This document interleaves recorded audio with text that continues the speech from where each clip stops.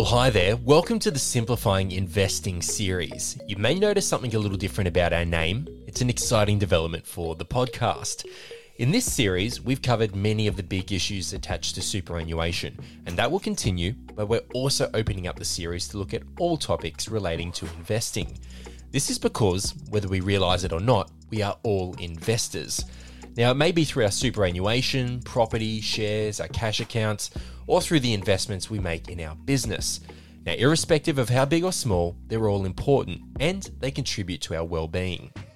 Through this podcast, we want to help you take greater control of your investments to give you the information you need to help you live well and secure your financial future. So, with that in mind, we have a very special and passionate guest today who will help us dig deep into the issue of retirement planning and how you balance certainty of income and growth through the investments we make. So joining me on the phone from beautiful Ipswich, Queensland, she is a representative of AMP Financial Planning from Jade Financial Group, Di Sharman. Di, welcome to the podcast. Oh, thank you so much. That's great, Adam. I'm looking forward to our chat today. Now, before we jump in, here's a quick reminder. This podcast is general in nature and hasn't taken your circumstances into account. It's important you consider your personal circumstances and speak to a financial advisor before deciding what's right for you. Any general tax information provided is intended as a guide only. All right, now that's out of the way, Di. A simple question to kick off with, but let's set the picture. What is your role as a financial advisor and how do you help Australians manage their finances? Thanks, Adam. It's not such a simple question, I think. But really, it's for me, there's a couple of really key areas for us in our role. And it's really bringing together the goals of our clients' life and what they want to achieve and their aspirations and support that with a financial foundation. And so really, money's just money. However, what it really means to people is achieving those aspirational goals. So that's really part of my role in bringing that together for clients. I guess the other thing I really think about when thinking about my role is actually about being a transition sort of facilitator. And as we move through life, our financial needs change and our aspirations determine what they will be. But my job with our clients is to help them move through those transitions and really explore what the financial options are and the opportunities and build those strategies to support it. And I guess the other third thing I was thinking about here was really about educating and empowering my clients and anybody I work with. You know, finances can be complex and, you know, it can really be quite daunting sometimes. But really my role is to bring some of that complexity and bring it into a more simplified way of ensuring that my clients are understanding and building on that knowledge. So it's kind of like building their financial muscle as well. And I could hear that passion in your voice, which is fantastic because when you're dealing with such a sensitive topic as people's financial futures, you really need that passion and that interest in your client. And it sounds like you've got that in spades. So that's great. One of the big issues, I guess, that every Australian faces is retirement and specifically the process of planning for retirement. How should we be approaching this topic, Di? Where and when do we start? You know, it's really be careful what you wish for, you know, because when you start thinking about this, you go, oh, hang on a minute, I actually really, really want this now. And I think that, you know, it's really important to start planning well ahead on what your transition might look like. And it's, to me, I think you should start with what your goals are. And you'll hear that a lot from me because when you understand the values that are important to you, what your goals are, what your life of purpose is going to look like, then the retirement planning really becomes very simple because all you've got to do is backfill into what it is that you want to achieve. Now, that might sound simple, I guess, Adam. I guess it does. But, you know, if you've ever tried to write down your goals and you think, oh, that sounds a bit corny or I don't want to share that with somebody, that this is a really important journey that we need to undertake. And then it means that when we do go into our retirement years, they're fulfilled and we have that purpose because you lose a lot of purpose when you do leave the workforce because that's really been a validation of us for a long time, you know, what we do in work and how we do that. And now we need to plan the next step. So I think you need to be starting to sort of think about that, you know, probably, you know, in your early 50s at least, specifically to your retirement transition. But there's no harm in thinking about these things at all during your life of setting goals, which we do encourage.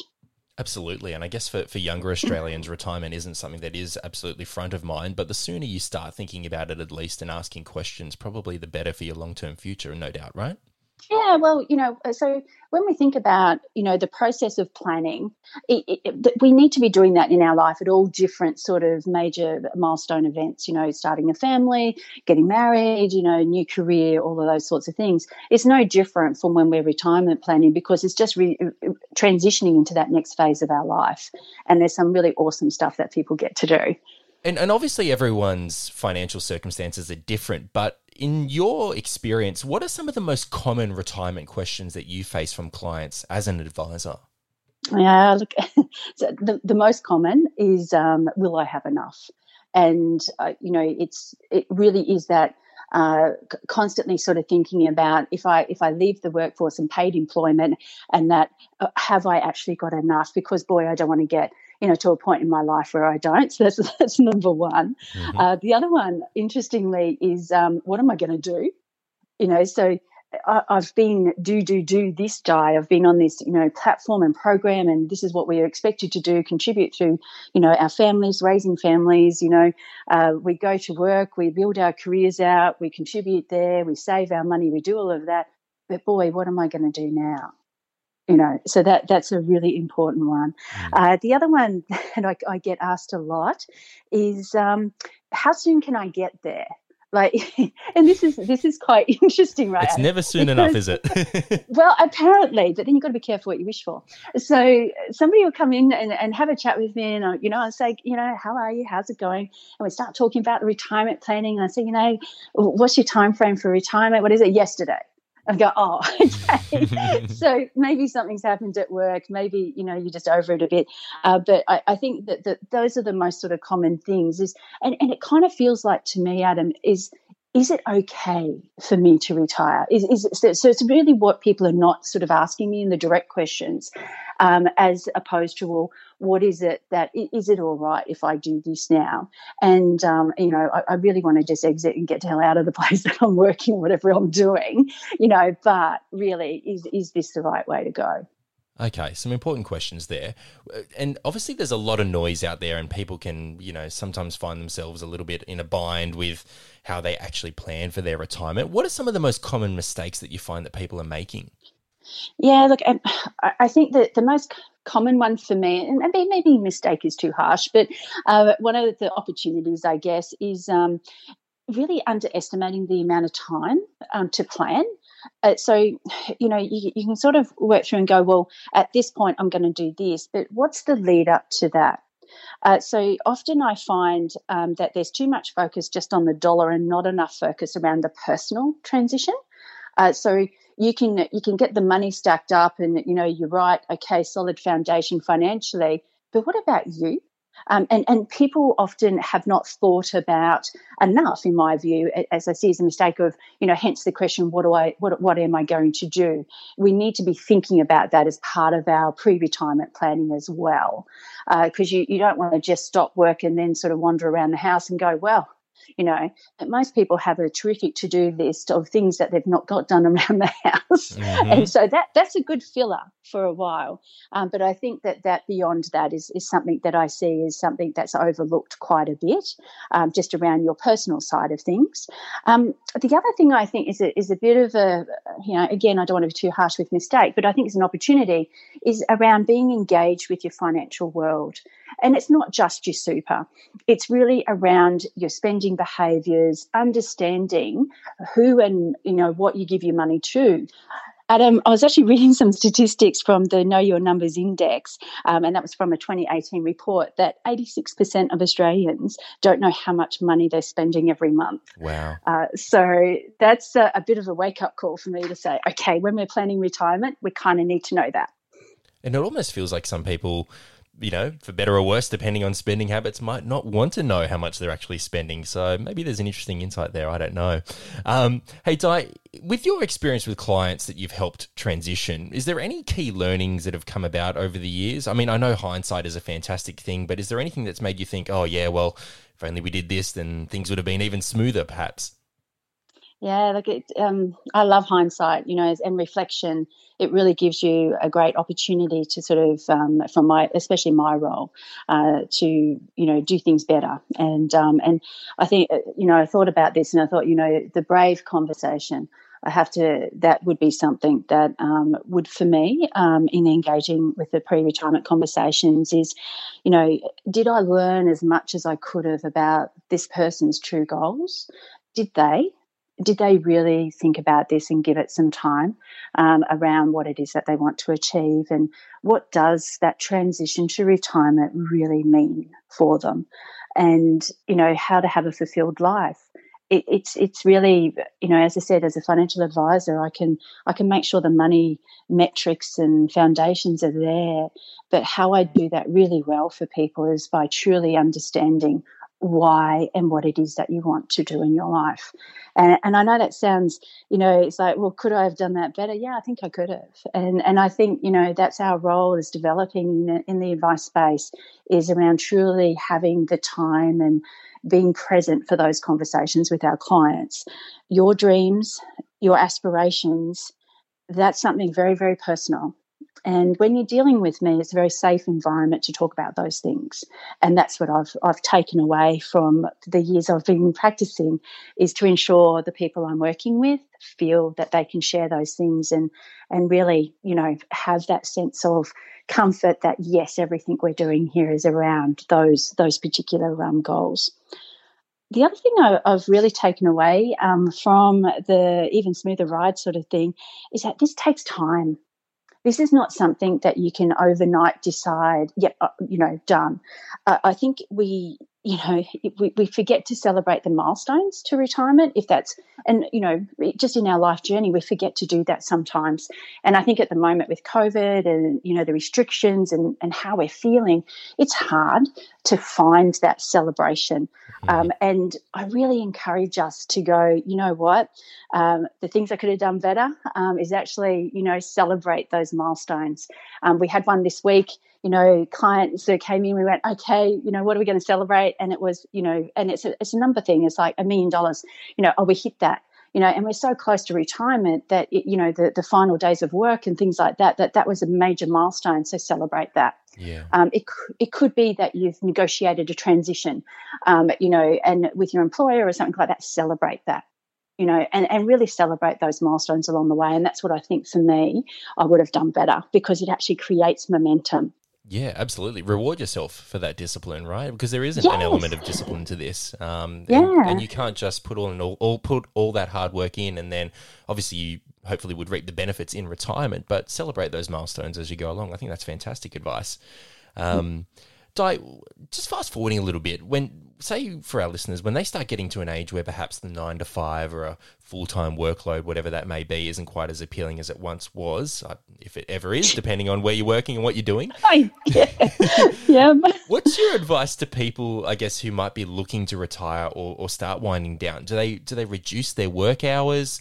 Do they cut off cold turkey? What should they be considering at this point? No, Adam, this is probably the most exciting time for me as their advisor. What that tells me is when people are starting to think and, wonder about these sorts of things, is that predominantly the financial foundation is in place. And that's a great space, because typically we won't think about this until we know that that's sort of happening and in the background.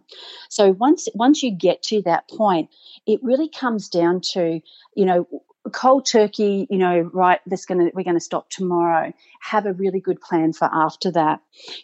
Make sure that you are giving yourself the opportunity to, people have relied upon you in your workplace. They also are going to be grieving, by the way, because you're leaving. And I've heard some amazing stories around, celebration of a person's contribution. A teacher shared with me, just recently that the school, did this sort of amazing event for them at the parade and thanked and celebrated that transition for that person. And I think those sorts of things are really important. What is it that your workplace needs, but what is it you need? So the teetering and the balance between the two are now changing. What is it that you, in your sense of exiting the workforce, want to have as your legacy? Is it that you just want to transition and hand everything over? Is that the best way? And I think this is a really empowering time for people, is when they're doing it on their terms and making sure that it works for you. I really think that one of the insights I've taken from all the work I've done over the last decade with retirement is around the 3-day versus 4-day week. Yeah. So a really good insight for that was if I work 4 days, maybe that's a financially good thing, but 3 days is better because the workplace changes. You're not there as much, and I know with even in my own workplace, Adam, if I'm just having 1 day off, everybody will wait until the next day because I'm going to be in, right? Mm-hmm. So, but if I have 2 days off in the week and I'm not available, then some decisions need to be made. You can't wait. And I think it's a really important one when you're transitioning out of the responsibility in the workplace of what your role is to help others step in. And, so that might be the right thing for your workplace. And sometimes it might be that, yes, today's my finish day and thank you very much and I'll see you later. So it's fascinating, isn't it, that you can have so many ways of actually looking at this. Business owners, a completely different transition in some ways because are they, going to shut down their business or are they going to have a succession plan come through in their business or will they sell? What do they do for their clients? So that one's a little bit more, complex at times because of the intricacies of those, very personal relationships. However, it's the same sort of thing. Do you go cold turkey? Do you transition out? And some of it can be determined by your financial position, so that could actually just be the answer too.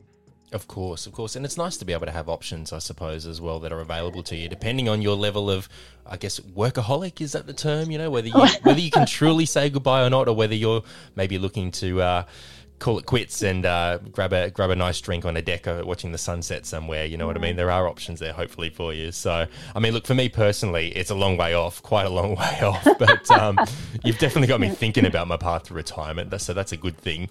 Listeners, look, I hope Di's expertise has had the same effect on you. And Di, thanks again for joining us today. It's been a pleasure speaking with you. But the good news is that's not all for us as yet. Di will be back in our next episode where we'll discuss the best ways to secure your financial freedom in retirement. So we hope you can join us again for that installment.